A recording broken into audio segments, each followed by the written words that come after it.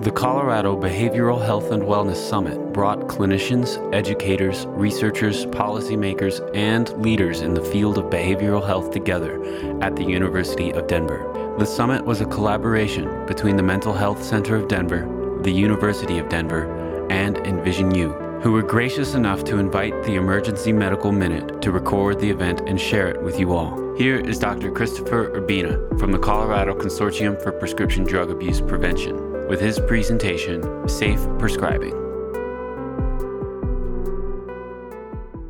I'm here to talk about safer opioid prescribing. So I'm going to talk about 101, we're going to talk about risk mitigation, so you're going to see some overlap with Stephen's slides. Because we give common talks, because we do this all over the state, he does and so do I, to talking to providers on how to prescribe opioids safely and talk about risk, and we'll cover that. You'll see some of those familiar slides. But I'm really here to talk to you and what you're interested in. So we're going to use a couple cases to describe common dilemmas, but whatever you're interested in, let's talk about it, because I'm really here for you. So our goals today, we're going to talk a little bit about data, what the crisis is currently happening in Colorado, and some good news. We're going to talk about the CDC clinical guidelines, because many times I give this talk to primary care providers, like you, nurse practitioners, who are prescribing. So we want to give them tools, because when I was practicing and giving out prescriptions, I had no tools. There was no such thing as a contract or risk mitigation, stratification. We didn't know what that meant, nor did we know the side effects of these drugs that we were prescribing very heavily. I wish I knew then what I do know now, and I think we've had less of a problem. So we're going to talk about tools to assess those risks, go in deeper than Stephen was able to do, and then we're going to talk about available resources. First, the national data. You've seen this. I don't need to tell you this is a bad problem. But I wanted to share this with you because I think it's important to recognize, particularly for social workers, particularly for folks who work in behavioral health, is that it's really just the tip of the iceberg when we talk about opioid overdoses. It really is. Many more people are affected by family members, the illnesses, the extended people who are misusing, people who are developing substance use disorder that Stephen talked about. But we are all affected by this. So I think when we talk about overdose deaths, I really want to emphasize that it's really just the tip of the iceberg. State data, you've seen this data. I'm going to have you pay close attention to this last one. In 2017, we had over 1,000 deaths related to overdose. 1,000 deaths. How many people do you think were killed on the roads in Colorado? Or driving? It's less than that. It's like 600 or 700. And like, oh my gosh, this is a major problem. No one would tolerate this. So now we're dealing with this issue. The good news is, between 2017 and 2018, we had a significant drop in deaths. That's almost 10%. So I think some of the things that we're doing are making a difference. Hopefully, the information you're learning today will continue to make that difference. And we dropped the rate of prescription use from, in 2017, dropped it by 14%. Unfortunately, I didn't tell you that number. It was 2.6 million prescriptions in Colorado. 2.6 million prescriptions in Colorado. The good news is we dropped that by 14%, and from 2013 we dropped it by 30%. So whatever we're doing, I think it's all of the above. It's making a difference. So remember, stop me if you have questions. I'm happy to go deeper into the data. There are lots of treatment guidelines out there, and I don't remember. What kind of work do you do? I'm a psychiatrist. Perfect. Excellent. Oh, good. Excellent. Thank you very much. Thanks for what you do. There are only 2 practitioners here, and this is tailored to practitioners, so I'm glad you divulged that information. So this is going to be heavily medically oriented. So please stop me if there's questions that you have about that. You know there are lots of guidelines out there. If managing diabetes, as Stephen talked about earlier, you can look up books and research articles on how to manage this. It's true about opioids now. And we, as I alluded to earlier before you came in, we didn't have this information when I first started practicing medicine. We just didn't have it.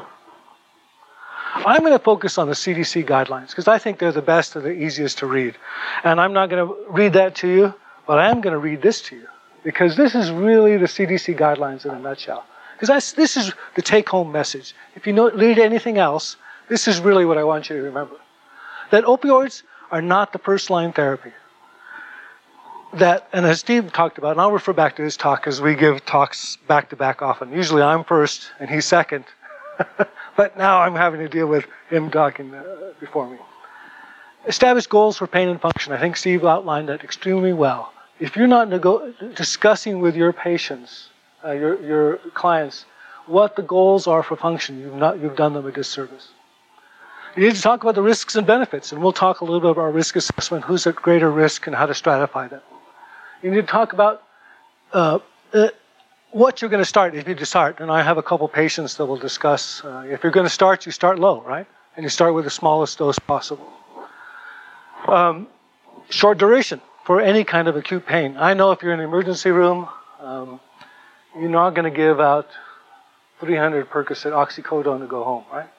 You don't do that, do you? Rarely, I would think.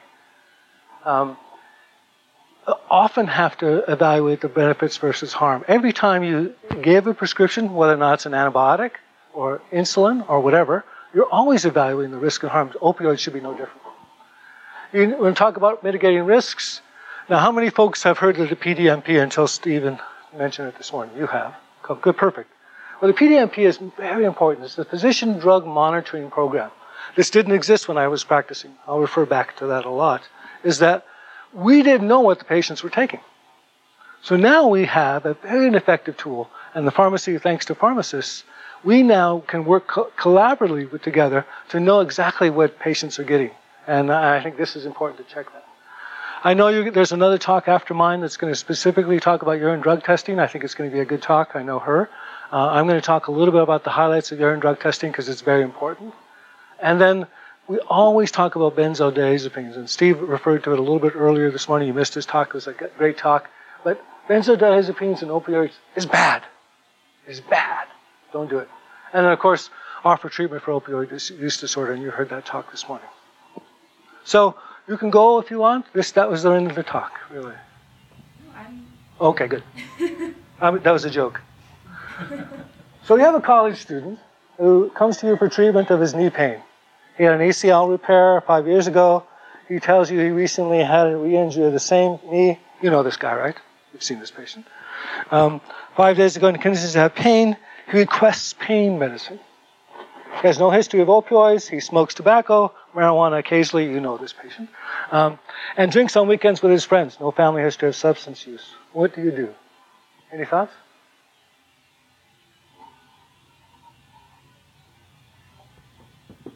This is where the audience participates. And assess how much, is he playing sports? Is that how he injured it? Perfect, Like perfect. That? Maybe recommend some PT. I probably wouldn't give him opiates if that's the first time we've met and I don't have enough information, I guess. Perfect. This just brings tears to my eyes. This is exactly right. I mean, basically, you get to know the patient, right? You take a history. You take an exam. You don't say, here's a prescription, here's 50 oxycodone, 5 milligram tablets, good luck. Call me in a week. Because this is our challenge, is that we as providers, and she and I were talking about this earlier, we're largely responsible for some. And people say the pharmaceutical industry is responsible. Yes, to a certain extent. I think they did market, and they did have some bad practices out there in terms of over-marketing their drugs. But we as providers also have a responsibility. And I'm one of the first to say that I contributed to this, so that we have a responsibility. And if you look at the data, over 50% of people who started and continue to use opioids have actually gotten them from their providers or gotten them from a family member. So whatever we prescribe, and I had bilateral knee replacements. My knees actually stick together now, they're straight. And my orthopedic surgeon gave me 50 oxycodone. He was good about it. He said, you have to worry about constipation. He knew what I did. He said, you have to worry about constipation. Can't take them past 7 days. He knew all those things. But he gave me 50. And I thought, I'm not going to use this. I don't need those. He said, well, just take whatever you want. You can fill 10 of them if you want. And I didn't do that. I filled all 50 so I could sell them on the... No, I didn't do that. That's part of it. You know, his experience says, I give 50, if they don't use them, they can throw them in safe disposal, give them back, take them back to the pharmacy. But he was good about it. I used 2 days of them. So my second knee surgery, he said, do you want 50 more? I said, no, I still have 37 of them. I can still use them, and then I just safely disposed of them. But we routinely, as providers, contribute to this. We also have to consider how we balance pain and relief, and we'll talk about that in terms of how we have referred for other physical therapy, other modalities. I think Stephen touched on that a little bit. But I think we as providers, maybe not in the emergency room, but we struggle with this because we don't have that multimodal treatment that Steve talked about, because we don't have that access to physical therapy as much, or we don't have access to acupuncture, relaxation therapy, cognitive behavioral therapy, and we'll talk about some of those things. Because it really is a plan that if we're going to recommend non-opioids, we have to talk about what should we be using. And as Steve talked about, there are patients come, like this young man, and we'll talk about his risk assessment.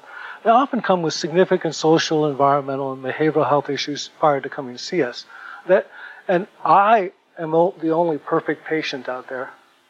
I had no advanced childhood events. I was born rich. My college was paid. No, I'm joking about that. But the issue is, everybody has issues. And I think unless we take that history, unless we understand that, we're not going to understand what those issues are in dealing with these things. And then the important thing, and I think we're starting to see this, it's very important, I hear a lot about this in our communities, is that patients are now becoming abandoned. Particularly the chronically ill patients that have pain, they're being said, sorry, we can't help you anymore. So these patients are now coming into the Denver Health Emergency Room asking for ketamine and ketorolac and a whole host of medications, and because us as primary care docs are starting to abandon these patients. It's very unfortunate. They still are patients. So it's important to know that there's a continuum of management of opioids, because I do think there's appropriate use of opioids. It isn't all about misuse, abuse, substance use disorder. There are people, and I'll talk about that on our 201 talk a little bit later on, when we manage how to manage effectively pain with opioids, is that there's an appropriate role for opioids. There's still good medications that, used in moderation or small doses, can actually be effective to help our patients manage pain. So there are clients that are adherent, and of course there's the extreme is the substance use disorder, and Steve talked a little bit about that. So I think when you hit it on the head, took a history, we would do this as a primary care provider with every single patient that came in. We'd take a very effective history. We'd include opioid risk assessment. I'm going to talk about some of those tools. We'd talk about alternative therapies, over-the-counter medication. In fact, I think that ibuprofen and Tylenol or acetaminophen actually worked more effectively on my knees than the oxycodone, because I was managing. I was also doing physical therapy. My wife was taking care of me. She ate great food. I was happy. But that's that emotional support. That's the environment that's dealing with all the issues around my pain, and I truly had pain. Checking the BDMP, we talked about that, and we'll talk a little bit about trial, frequent follow-up, and documentation. So how do you assess risk? And I think it's important to talk a little bit about this, because oftentimes we can identify those folks that actually would benefit from the opioids long before they come in. So this young man, as you correctly observed, he would probably benefit more from physical therapy, ice, cutting back on his activity, physical therapy, than he would ever taking short-dose opioids. So I agree with you totally. So if we have fully engaged patients, we have a definitive joint process, and we'll talk about that later on. I'll talk about a few other patients, and older patients. Us elderly patients do better with opioids than younger patients. People at higher risk of abuse are younger people. Sorry, I don't mean to pick on you younger people. People with a history of psychiatric illness, history of child sexual abuse. I think Steve talked a little bit about that. Anybody who has risk-taking behavior, the classic snowboarder who had an injury, who jumps off cliffs, is likely to be not somebody who's a good candidate for opioids. I'm just saying. And he has to use the word like every other in every other word. You know what I'm talking about. Like. Right? Okay. Does that make sense? So let's talk a little bit about a couple of these tools. There are lots of them out there. I would recommend that you, as a provider, become familiar with one or two of them. I know at Denver Health, they use SOAP, I think. I like ORT because it's a little simpler, so I'm going to use ORT in this patient that we just talked about. But the sad news is they're studied in small, select populations. None of them are truly validated, but they're all helpful tools that you can use to assess risk. So let's talk about this opioid risk tool. So if you read this clearly, anybody with a history of alcohol, illegal drugs, personal history or family history has a greater risk. So if we go back and look at our patient, this young man who smokes occasionally, smokes a little marijuana, drinks alcohol, is probably low to moderate risk on this scale. He would score probably around 5 or 6. So it's an easy tool that I can pull up on my Epic or your electronic health record, pull it up, calculate it quickly, or have my medical assistant calculate this in your office, and come up with an easy tool of saying this person has risk. Remember, Steve talked about this. Assessing risk stratification, low, medium, high. And we'll talk about a high-risk patient in a few minutes. But this patient, low to medium, I would hesitate about prescribing opioids with this person. SOAP, it's another tool.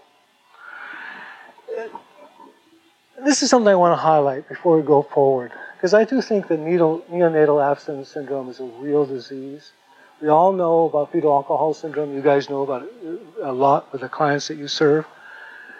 This has become a new and significant, I'll show you some data, significant problem for us.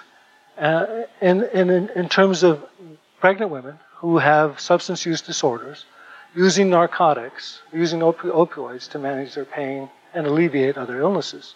So we're having a significant number of neonatal abstinence syndrome among pregnant patients. Stephen alluded to a number. I think it's higher than he talked about. But I think we have to use extreme caution if we're going to prescribe. And if you're not asking every pregnant woman, are they using methadone, are they using alcohol, are they using opioids, we're doing a disservice to our clients. We have to talk about, to young people, family planning. When I worked at the state health department, we were part of that movement to get teenage pregnancy solved. And we did. We dropped the teenage pregnancy rate by 40% in Colorado. How did we do it? Nexplanon and IUDs, by making them freely available. Same thing should be true about our patients who are potentially suffering from substance use disorder. They're pregnant. We should be identifying this very early and preventing pregnancy if we can, but obviously if they want to, but monitoring if they don't. Because 3 out of 4 infants who are exposed in utero to opioids develop neonatal abstinence syndrome. Steve alluded to a much smaller number. This is the recent data. It's much higher. We've seen a 4-fold increase in antepartum maternal opioid use from 1.19 hospital births to 5 out of 1,000 births, and a 5-fold increase in neonatal abstinence. This is a significant problem. This is important to highlight. So let's talk a little bit about initiation. Initially, and we talked a lot, the CDC guidelines and what you should do with an opioid naive patient. Well, you should be checking PDMP, and for those who don't prescribe, it's actually very easy. It was hard to convince providers to use electronic health record, but now that everybody uses it, it's not a big deal. The PDMP is very simple. You just enter, your medical assistant can be delegated, you can pull out all the information you need to know. That's important to have in front of you before you make a decision on when to start. So I'm not going to tell you which drug to use, because that's really not the purpose. We're going to talk a little bit about my 201 talk, but you really should become familiar with a handful of opioids if you're going to prescribe, and use them.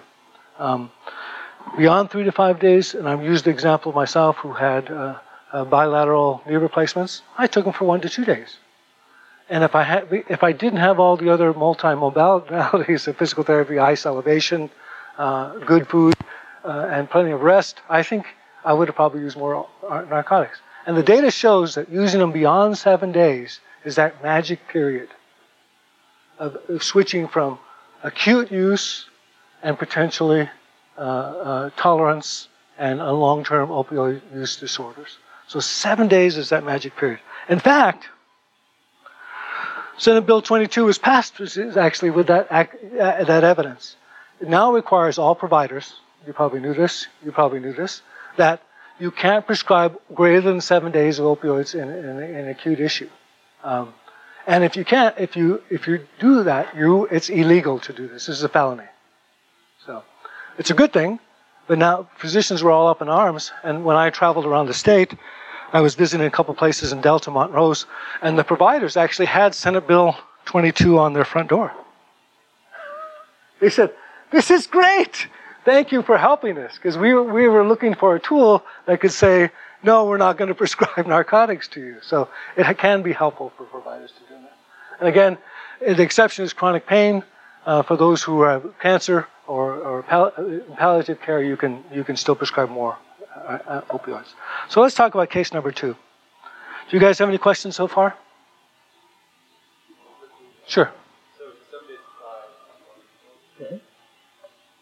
In acute situations. Yeah. In long term, with chronic pain, then you're okay. So, 14 days. So. And the pharmacists are checking this, right? I work inpatient at Fort Logan. Okay. So you don't see it as much. Okay. Yeah. So, but anyway, I know at Walgreens they're well aware of this, and I do know that most primary care clinics are well aware of this rule. And you may not see it in the ER, but they are well aware that this is a law. So this is the second patient I want to talk about. This is a 45-year-old woman with a history of multiple surgeries for abdominal pain. You've seen this patient, right? Okay. Chronic pain. She's been prescribed a high dose of opioids. She comes into your office. She can no longer go to the pain clinic. Right? This is very common. History of smoking, history of sex abuse, also history of anxiety and depression. She's on an SSRI, which is a serotonin reuptake inhibitor for her depression and anxiety. And you look at her PDMP, and lo and behold, she's gotten several prescriptions from several doctors prior to seeing you. What do you do with this patient?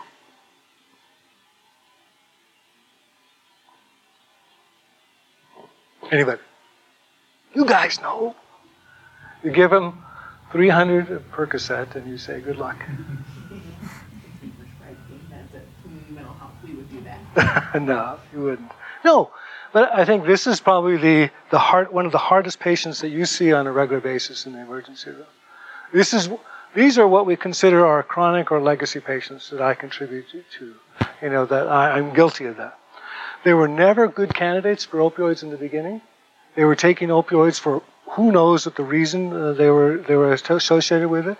We never really addressed their anxiety, their PTSD, their history of sexual abuse. We never really addressed those. They came in with pain. We did a few tests, and we discovered that they had pain, truly, and that was their complaint, and we gave them our opioids. And unfortunately, because we never really addressed the behavioral issues, they continued with this cycle. And we'll talk about that in my second talk when we talk about substance use disorder, the whole issue around tolerance and hyperalgesia and those things, because it's important. Steve alluded to that earlier. In this patient, when we assessed the risk, and if I did the ORT on this patient or the SOAP, I discovered that there are flashing lights on this patient. She is one of the highest risk patients that you could ever imagine. She was kicked out of the pain clinic because she was abusing her opioid prescriptions. So she's coming to you for help. And Stephen did a nice job. This would be a patient where I would consider medically assisted treatment. If I couldn't manage it, and if I couldn't have Suboxone induction in the emergency room, or if I didn't have Suboxone induction in my primary care setting, I would make the referral for this patient because I could not effectively manage her medication because she's at that extreme of substance use disorder. So, but she also has other problems. She has anxiety, depression, she may have diabetes, and I'm not going to abandon this patient because I can't manage her pain or manage her opioids. I'm going to continue to establish a relationship with this patient Because in my mind, we don't want to abandon the patient. We want to change how we're managing her pain. Because for her in this situation, and I might consider it a taping trial, and we'll talk a little bit more about this, but she's going to be a challenge regardless of what we end up doing. So, again, the final piece is be critical of the treatment, not the patient. And Stephen did a nice job of talking about risk and destigmatization in his talk. So the approach to the chronic pain patients is the same. There's really no difference. And I put this up here because it's just a reminder that how we manage our patients is really the same. We're trying to treat everybody equally and fairly.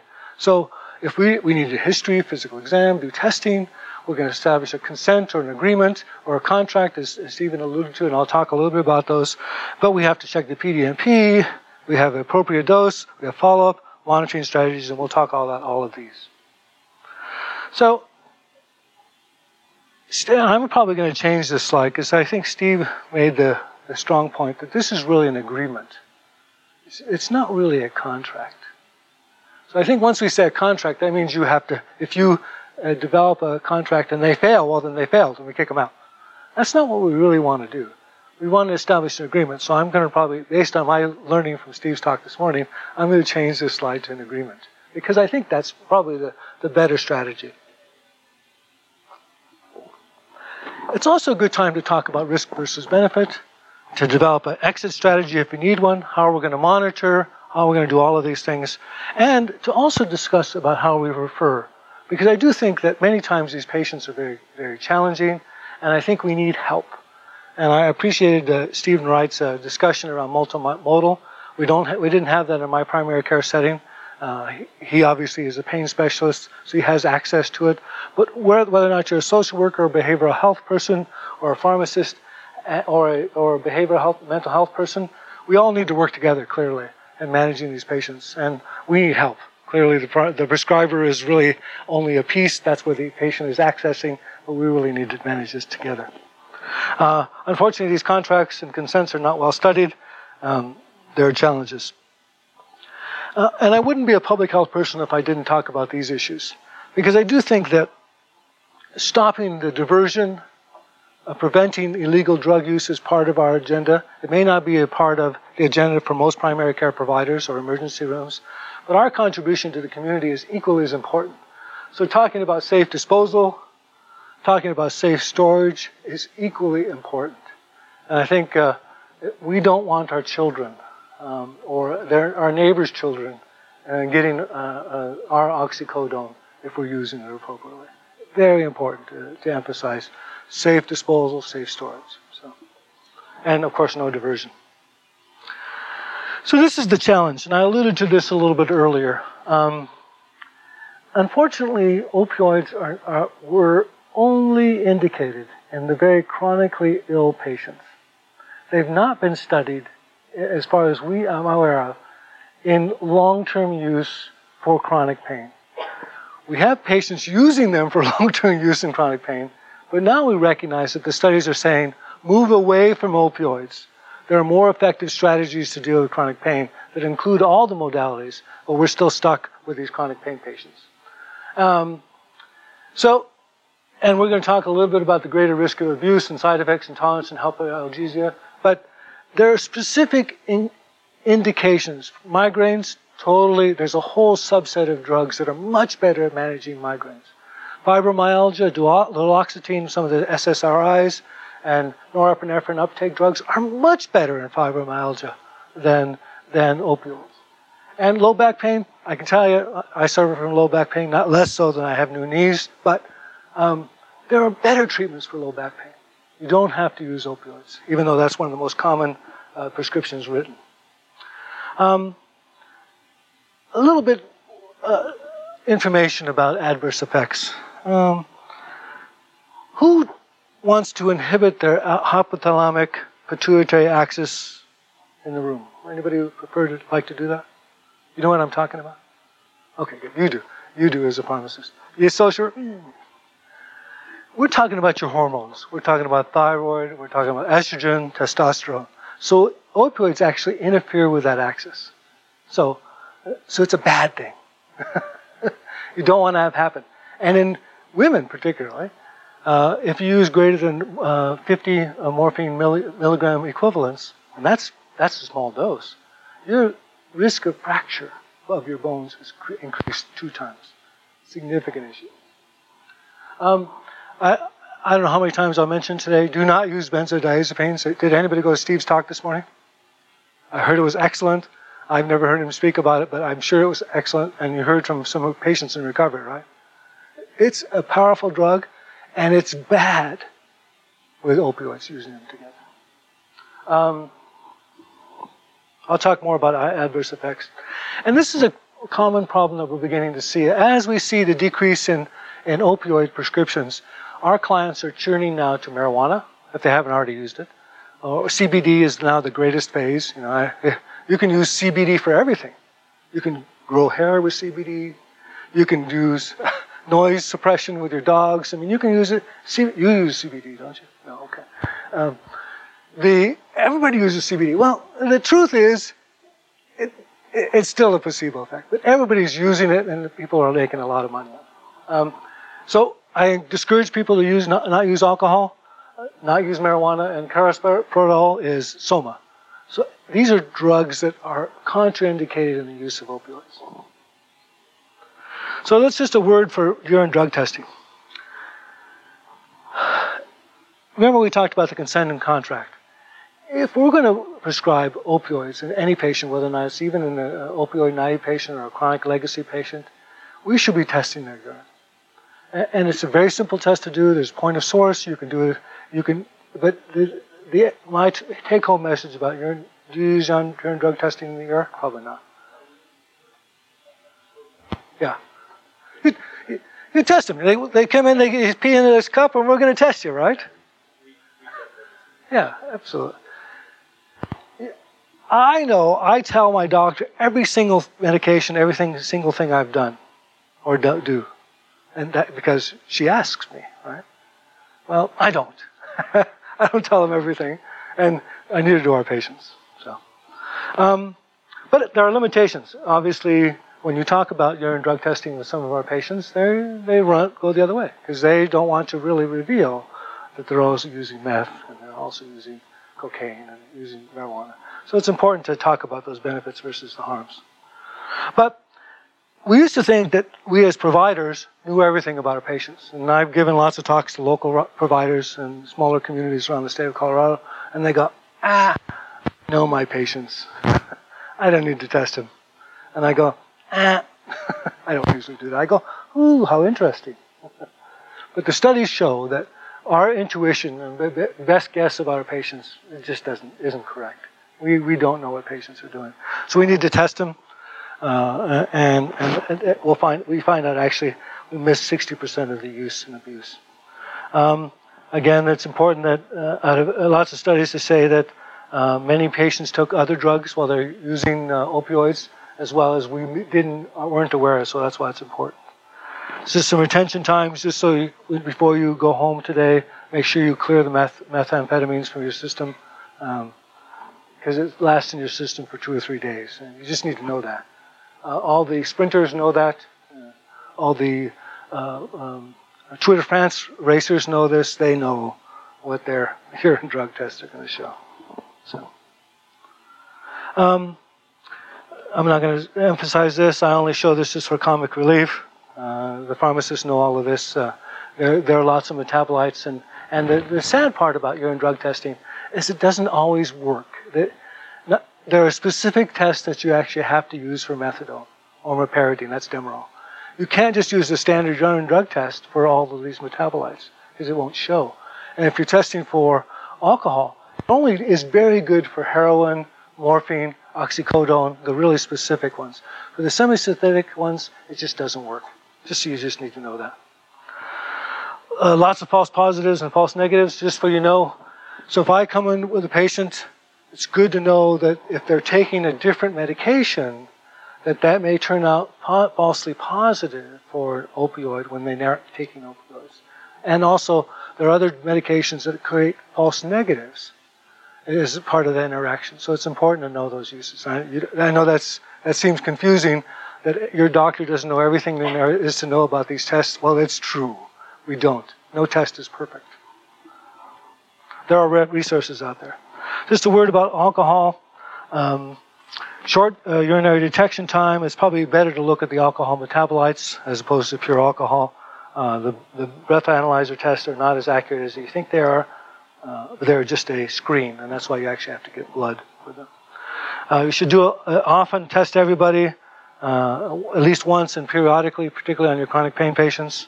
And remember that the urine drug tests don't test for every metabolite. Actually, you have to look at decide which ones to order. So, ongoing monitoring tools.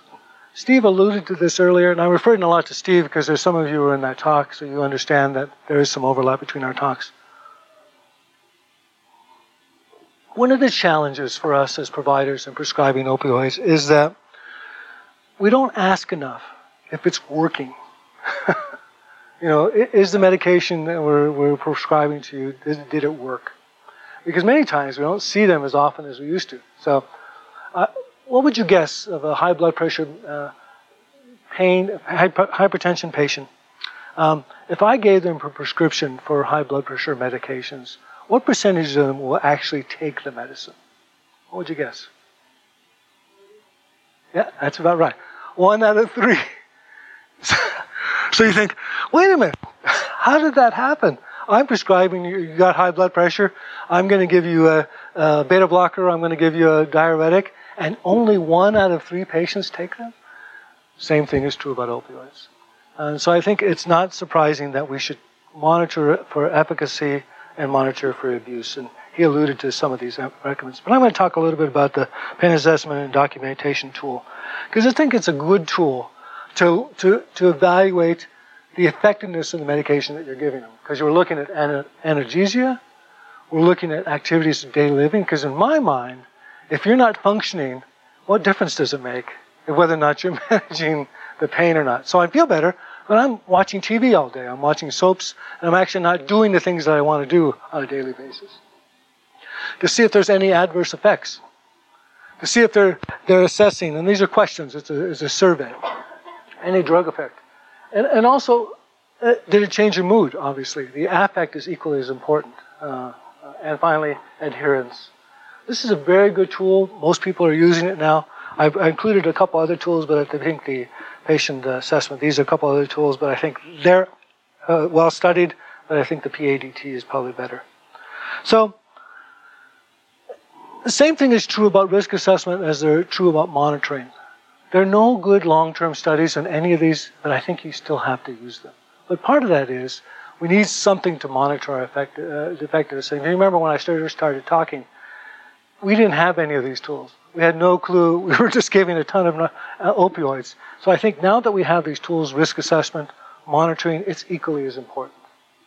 Pick the tools that you like and just be comfortable with them.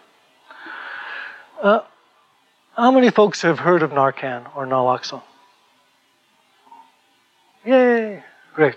Excellent. We're going to talk a little bit about that because and I just signed the standing order. Boulder, who I work for, was the first county in the state to start prescribing naloxone for people on the street. We gave them a training. If they came in, it's a harm reduction center. We hand out syringes. I said, we need to be giving every one of our clients who come for a harm reduction to exchange their needles a prescription for naloxone. Not necessarily for them, but their family.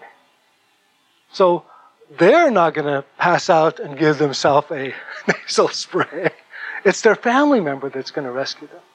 Or they're going to rescue one of their friends. So the naloxone was never for the client who's using the opioids. It's for their family and friends.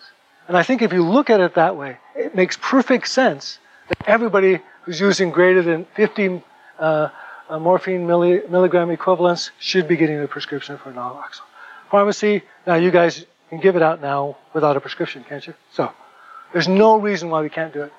The police and safety folks were very cautious about doing this in the state. Now they take credit for it. They say, we saved how many lives? Because first responders, police, safety, sheriffs are out there using it, which I think is tremendous. Which probably added significantly to the drop in overdose deaths because of availability of Narcan and naloxone in the community. So I'm beating the dead horse. There are lots of prescriptions, but really the nasal spray is the most effective because it's easy to use. You don't need to draw it up on a syringe, stick a needle in somebody. You just go like this, squirt it in their nose, and it works. You could be totally passed out and not breathing and squirt this in your nose, and you can see them pop back to life. It's quite, have you seen it? Okay. You've heard about it. Absolutely. You think, how is this possible? Well, because the nose is very mucousy. Mine is, not yours. Very red and irritated, and it sucks that naloxone right up. It works extremely well. Very important in primary care. So let's talk a little bit about red flags. Steve alluded to this a lot. Obviously, some of our clients come in saying, I want only oxycodone. It's the only one that works for me. He actually gave his top 10 were actually very funny, weren't they? The sad part about it is they were all true. I've seen those patients. I lost, my dog ate my opioid prescriptions. He was out for weeks. I gave him a shot of my Narcan and he woke him right up. But there are lots of issues around this. I remember walking across Civic Center in Denver and seeing empty bottles of narcotics. It's a very common problem. You just need to be aware of it when you're managing patients. And just a word about responding to red flags or consent or agreement violations. As I think Steve alluded to this extremely well, these folks who have substance use disorder are struggling. They are craving. By definition, they ignore the consequences of their behavior. They are craving. They want these drugs because of the neurophysiologic biochemical process that's going on in their brain. They cannot live without it. So they're going to do everything they can. Folks that are diverting or making a profit, that's somebody different. So I think we have to be able to use our risk assessment, risk management, during drug testing, our multimodal team as a way of evaluating, figuring this out. Because if people are diverting it, and there are people that actually change the prescriptions, that's not allowed, and that's not acceptable. And we should be identifying those folks. So, we've talked about this. A couple words about tolerance, and I'll talk about this in a few minutes in my 201 talk. There's no ceiling in the use of opioids. People become tolerant of them. So the same amount of medication that you use today may not be the same amount of medication you need tomorrow. So it's important to know that tolerance is acceptable. There's also something called opioid hyperalgesia. And I've not seen a case, but Steve talks a lot about these patients, is that actually despite the amount of opioids you get, patients are increasingly sensitive to the pain. So regardless of what you do, they're hyperalgesic. So they are overly sensitive.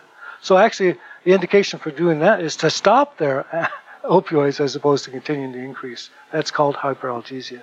And it has to do with the disruption of the nociceptors.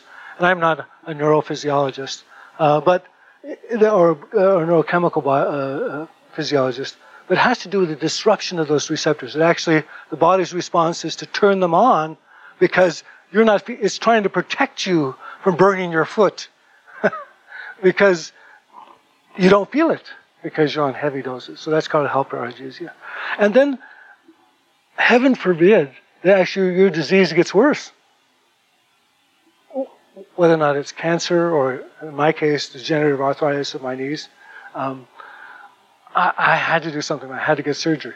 Patients do progress. So I want to throw a shout out to our folks in behavioral health and pain, because I'm not an expert in this, and I think we need to do a better job of working directly together to help manage our patients.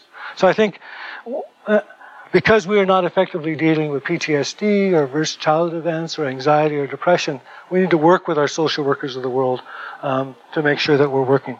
And I think, as you saw from Stephen Wright's talk, he has a much more fund of knowledge on a whole bunch of opioids than I would ever have, nor do I want to. Because I manage other issues better probably than he does, but he's a specialist, and I need his help. And we can still keep a relationship with our patient. So finally, here's some resources. I think the consortium's website is excellent. The provider clinical support system is excellent for a provider. They give CME. I think I would encourage you to do that. And also the CDC website is also very good. So let's talk really more about opioids. And I'm going to give you another patient here.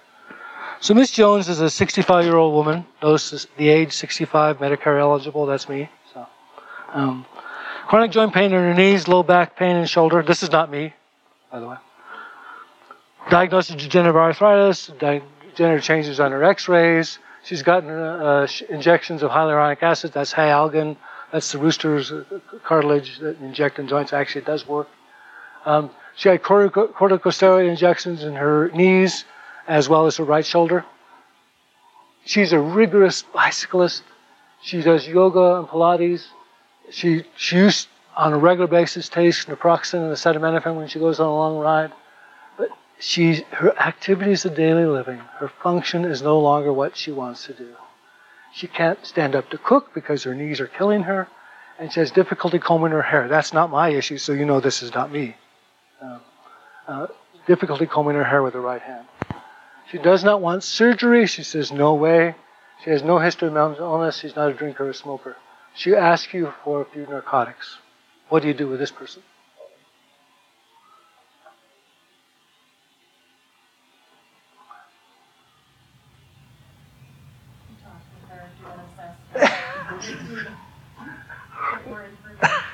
This is great. She was listening in the last talk. That's exactly right. There's no difference. Same issues, misuse, appropriate use. We would do exactly the same thing. We need more history. Clearly, if we were to do a risk assessment here on her risk would be extremely low, right? She's an older person. She doesn't have risky behavior. She's using all the modalities of physical therapy, yoga, Pilates. She takes naproxen, acetaminophen. She's really done everything she can, except doing surgery, to manage her pain. So she says, I want some opioid. So we still do a risk assessment. Her risk assessment would be extremely low. We look at PDMP because that's what we do routinely in all of our clients, right? We do that. She has no record of ever getting narcotics. She's tried all the alternative therapies, so, she's not a candidate for those. She's a candidate for surgery. So we're going to start her on a low dose of opioids. So let's talk about opioids. I'm not going to bore you with all the details of all the opioids because you can probably look those up. But I want to highlight a couple things. There's natural ones that actually, and there's ones that are produced. They're all chemically related. There are other functional ones that actually don't act on the mu receptors, and we'll talk about that. Buprenorphine, and Steve talked a lot about that. It has a weak mu receptor. Tramadol is a weak mu agonist. Tapentadol, weak, strong agonist, but they also tramadol and tapentadol do different things. They inhibit the release of norepinephrine and serotonin. So they actually work on a slightly different function. But what do they do? And I don't have a fancy brain up here. I'm not a neurobiochemical physiologist or whatever they call themselves. But they work on the brain. They actually have several important functions. They inhibit the C fibers in the spinal cord. That's the transition of pain receptors from your injury. If I step on a hot coal, that communication that goes up to the brain is that C fiber. They inhibit those peripheral nociceptors, so those sensation things on our skin that actually measure pain. It inhibits those. It stops the ascension of those pain signals, And this is the important thing that you need to know about substance use disorder. It also activates the reward pathway. So in addition to doing all the things it does for pain, it creates that craving, that want in the brain, in the amygdala, that says, I feel good. That euphoria that people talk about. So, and there are other things, but I won't just bore you with those. I just talked a little bit about those mu receptors. There are lots of routes to take this. Oral, transdermal, sublingual, they all have their individual properties. Many of the major opioids, oxycodone, hydromorphone, oxymorphone, all have different ways or routes of administration, so there's lots of ways to do these. But the challenge is that patient's prior experience trumps everything. So if you, in the case of the 65-year-old woman who's never used opioids, she may be extremely sensitive to opioids. So you would start small and give her a short trial of a very, very small amount of short-acting opioids. And I'll give you a recommendation here. We often have to manage adverse effects, and I'm going to talk a lot about managing adverse effects in this talk, versus pain reduction, because it's always a dilemma. And I have a patient that will illustrate this extremely well.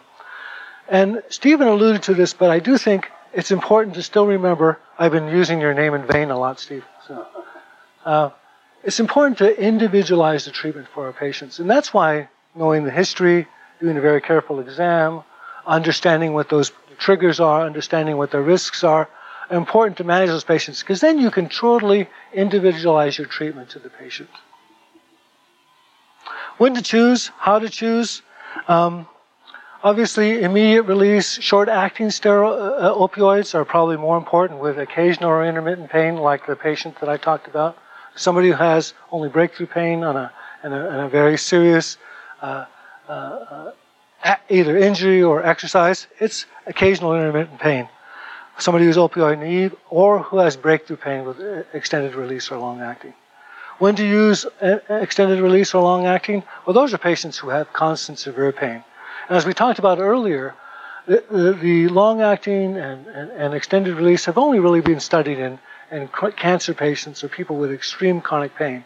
But we have, unfortunately, been using them with other pain patients. So, special issues, the extended release and long-acting must not be broken, crushed, chewed, and some of the prevention strategies that Steve alluded to earlier are important. There, I think, as far as I know, there are no proven abuse-resistant opioids. People who are craving, people who have substance use disorder, will use them however they can to get that euphoria. And I think there's no evidence that extended release, long-acting are more or less effective than immediate release or short-acting. So let's talk a little bit about adverse effects. The challenge with this is that, and if you're using the PADT, the pain monitoring system, then you're going to be aware of these adverse effects. So then you can adjust, and we're going to talk about both opioid rotation and opioid tapering. You can adjust based on the medications that you're prescribing or their adverse effects. Or you can use, and we'll talk a little bit about this as well, other medications that actually be helpful.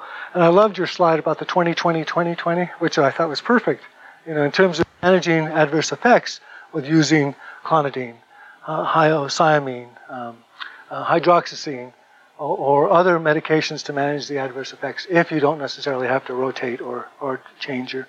But it's important to know whatever opioid that you're using, that there is both adverse effects associated with some greater than the others, and that it does cause organ toxicity.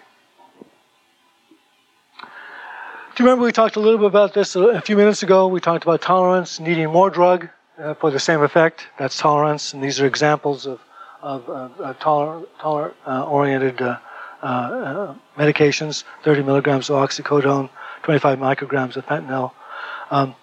The important to identify that addiction potential, that substance use disorder, or the misuse of opioids, that compulsive engagement in rewarding stimuli despite adverse consequences. Remember, these opioids stimulate that reward center or reward pathway in the brain, so that's a constant potential effect of these. And again, the hyperalgesia that we've already talked about. Again, there are obviously issues around opioid choice. There is no reason not to assume that every single opioid that we prescribe it doesn't have a potential for overdose. There's no ceiling for many of these things. You can continue to escalate the dosage until you actually reach respiratory depression and or other adverse effects that are uncomfortable. Steve talked about the QTC prolongation and torsades, although I can't say Depois as well as he can. But methadone, especially if you're not a pain specialist, is really prescribed in methadone maintenance clinics. And the only one I'm aware of is at Denver Health. You guys have a very large, the biggest one. Oh, there is. But by MHPN or who? Okay, so they are available in Denver, but in many smaller communities, this does not exist. You know, we don't have the same kind of access to methadone as we do in the Denver metro area. So in those patients who have renal failure or hepatic failure or over the age of 65 like myself, you have to really consider lowering the doses in these patients. So how do you manage these side effects? For the most part, nausea and vomiting goes away. Patients become tolerant to that and they actually get better. But if you're sedating, and I think the illustration that Steve talked about earlier, if your O2 saturation is starting to decrease, specifically with methadone, it can occur with other drugs as well, then you need to consider decreasing the dose. Because then the side effects are much worse than the actual medication. You can also use over-the-counter medications for pruritus, Benadryl, or antihistamines, for constipation, sedative laxatives, or increasing fluids. But you don't want to give bulky agents. Why? So if you have all this bulk and you get constipated, what's going to happen? You're going to explode. No, actually, not. But you're going to be very uncomfortable. So, switch opioids if you have urinary retention and constipation. One of the side effects I had with opioids, not surgery, was urinary retention. I can tell you that 3 or 4 mini catheters late at night because I couldn't pee was very uncomfortable. And you know what I'm talking about. It does not feel good to put a catheter inside your penis. Unless you don't have a penis. But it hurts like hell. So people don't like that. So switching opioids is probably a good thing. So if we talked about this earlier, start low and go slow. Beyond 3 to 5 days in this patient that we talked about earlier, probably would give her a week or 2 supply, see how she did, follow her up in a month, see how she's doing. But I wouldn't give her more than 5 or 10 oxycodone 5 milligram tablets. No abuse potential. She's going to use them sparingly. You know, we could use the same kind of issues that we did in terms of urine drug testing. I don't think it's going to be an issue, but we could test her and we can see how she does. But following frequently, starting low and going low is probably what we need to do. And we already talked about Senate Bill 22. So let's talk about the second patient. Mr. Smith is a 50-year-old male who recently transferred from one of your partners who just retired. Mr. Smith has been on long-acting morphine and short-acting oxycodone for breakthrough pain for the past 5 years. You've seen this patient, right? You've seen this patient lots of times, Steve. You have seen this patient now? Yeah. He now suffers from chronic constipation, despite what you do. So how would you manage this one? I gave you some clues already.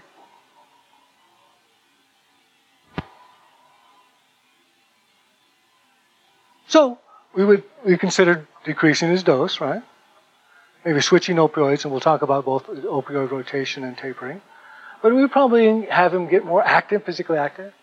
We have him give him lots of fluids. We'd give him a Senna, not bulking agent. So there are things that we can help him. But his true problem is going to be chronic constipation from his opioids. So we're going to have to do something differently. If he started drinking alcohol, how would you manage it? Pancreatitis? What's that? Absolutely. The reason why he has chronic pancreatitis is because of his alcohol drinking. So it's only going to make it worse. So this is a person who clearly is not doing very well. So this patient I would probably refer, but to a pain specialist, or start what we're going to talk about next. Consider, again, doing the same history, physical, because I don't know this patient. My colleague had this patient for a long period of time. I reassess his pain diagnosis. I check PDMP to see if he's getting his drug from someplace else. I develop a special new agreement or contract with him. I talk about dose. I talk about follow-up. And I would probably emphasize the monitoring strategies more with this client. Because clearly, I don't know, for whatever reason, my colleague left. I don't know how long he's been seen. So managing his chronic illness, particularly his adverse effects, is probably the most important thing that I'm going to help him with. So the PADT, which we already talked about, is probably the most important thing. And lastly, documenting everything that I'm talking to with this patient is critically important because we may have to stop opioids in this person. And he's not going to be happy about that. So I'm not an expert. Dr. Stephen Wright is an expert. There are other experts out there. So I would consult early on a pain specialist on how to manage this patient. Because clearly it's not working. Whatever my colleague is doing or I'm about to suggest is going to be a challenge. So consulting and getting a long-term relationship with a specialist could say, hey, I have this patient. What do you suggest I do? This is what he's on. This is his morphine mill equivalence. He's on 150. What do you recommend? That would be very useful for a primary care provider. So if you're in that situation, I'd strongly suggest you developing a relationship with somebody who knows more than you do. Everybody knows more than I do, so that's easy for me to do. So it's a good concept in considering switching, and we'll talk about opioid rotation, because I do think in this patient with a chronic pancreatitis who now has chronic constipation, switching to a different narcotic actually would be useful. There are opioids that are less constipating than others, so it's important to consider that. But also to individualize the patient response because everybody's different, and they're going to respond to a different opioid because of their variations and their metabolism and their mood receptors. This is a shout out for us primary care providers. When we first introduced the CDC guidelines, we just assumed that and I have it on my phone, that the calculators were exact. If I had X amount of morphine, I put it into the calculator, it produced, I want to switch them to oxycodone, that morphine milliequivalent was exactly the same. Well, no surprise, it's not the same. It's tested with single patients in a very controlled setting. It's potency of the narcotic now and how I respond to the medication. So actually, if you're going to switch opioids, consider dropping the dose 25 to 50%. And we'll talk a little bit about that. Because they may not be, they may be equal analgesic from a research as well as potency, but they don't react the same from patient to patient. Just important to remember. I think I looked at this practical pain management calculator that I saw in a different presentation, and it actually works extremely well. It's actually a little bit better than the CDC guidelines. So I encourage you to go to this website. They actually have good training, and this practical pain management calculator actually takes into effect the tolerance associated with narcotics. So I'd highly recommend using it. This is an example of the up-to-date opioid equivalent equal analgesic doses. It's not helpful.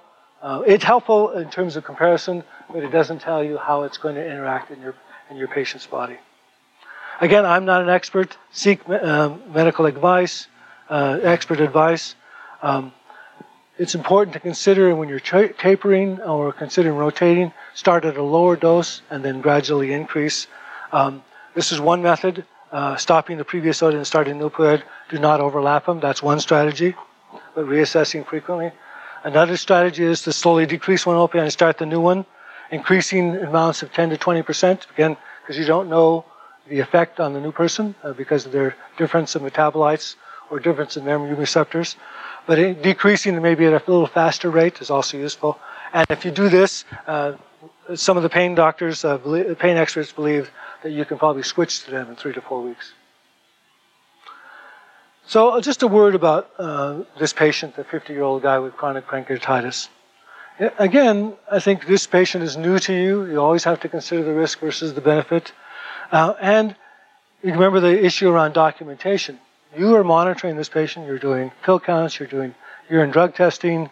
You're seeing if the patient has an effect. He's now have significant adverse effects, constipation. He started drinking again. I mean, those are all issues. If you established a good relationship and you're talking to the patient, this may be an issue that you're going to eventually have to stop his narcotics. And we're going to talk a little bit about tapering. But if a patient comes to me and says that, I loved your top 10, by the way. if the dog ate their narcotics, or they washed down the sink, or whatever it was, then that's a patient who I would stop right away, or not even prescribe. There's no question to me that that's an illegal use of opioids, and it's probably not retolerated. But this patient with chronic pancreatitis, who's had a very high dose of opioids, greater than 150 morphine milligram equivalents, it's going to have difficulty tapering. And I think we're being critical of the opioid treatment, not necessarily the patient. And so discussing the taper plan with him is very important. So here's a couple recommendations that I found. That gradual tapering of 5 to 10% over a month until 30%, then weekly and 10% is probably a reasonable strategy.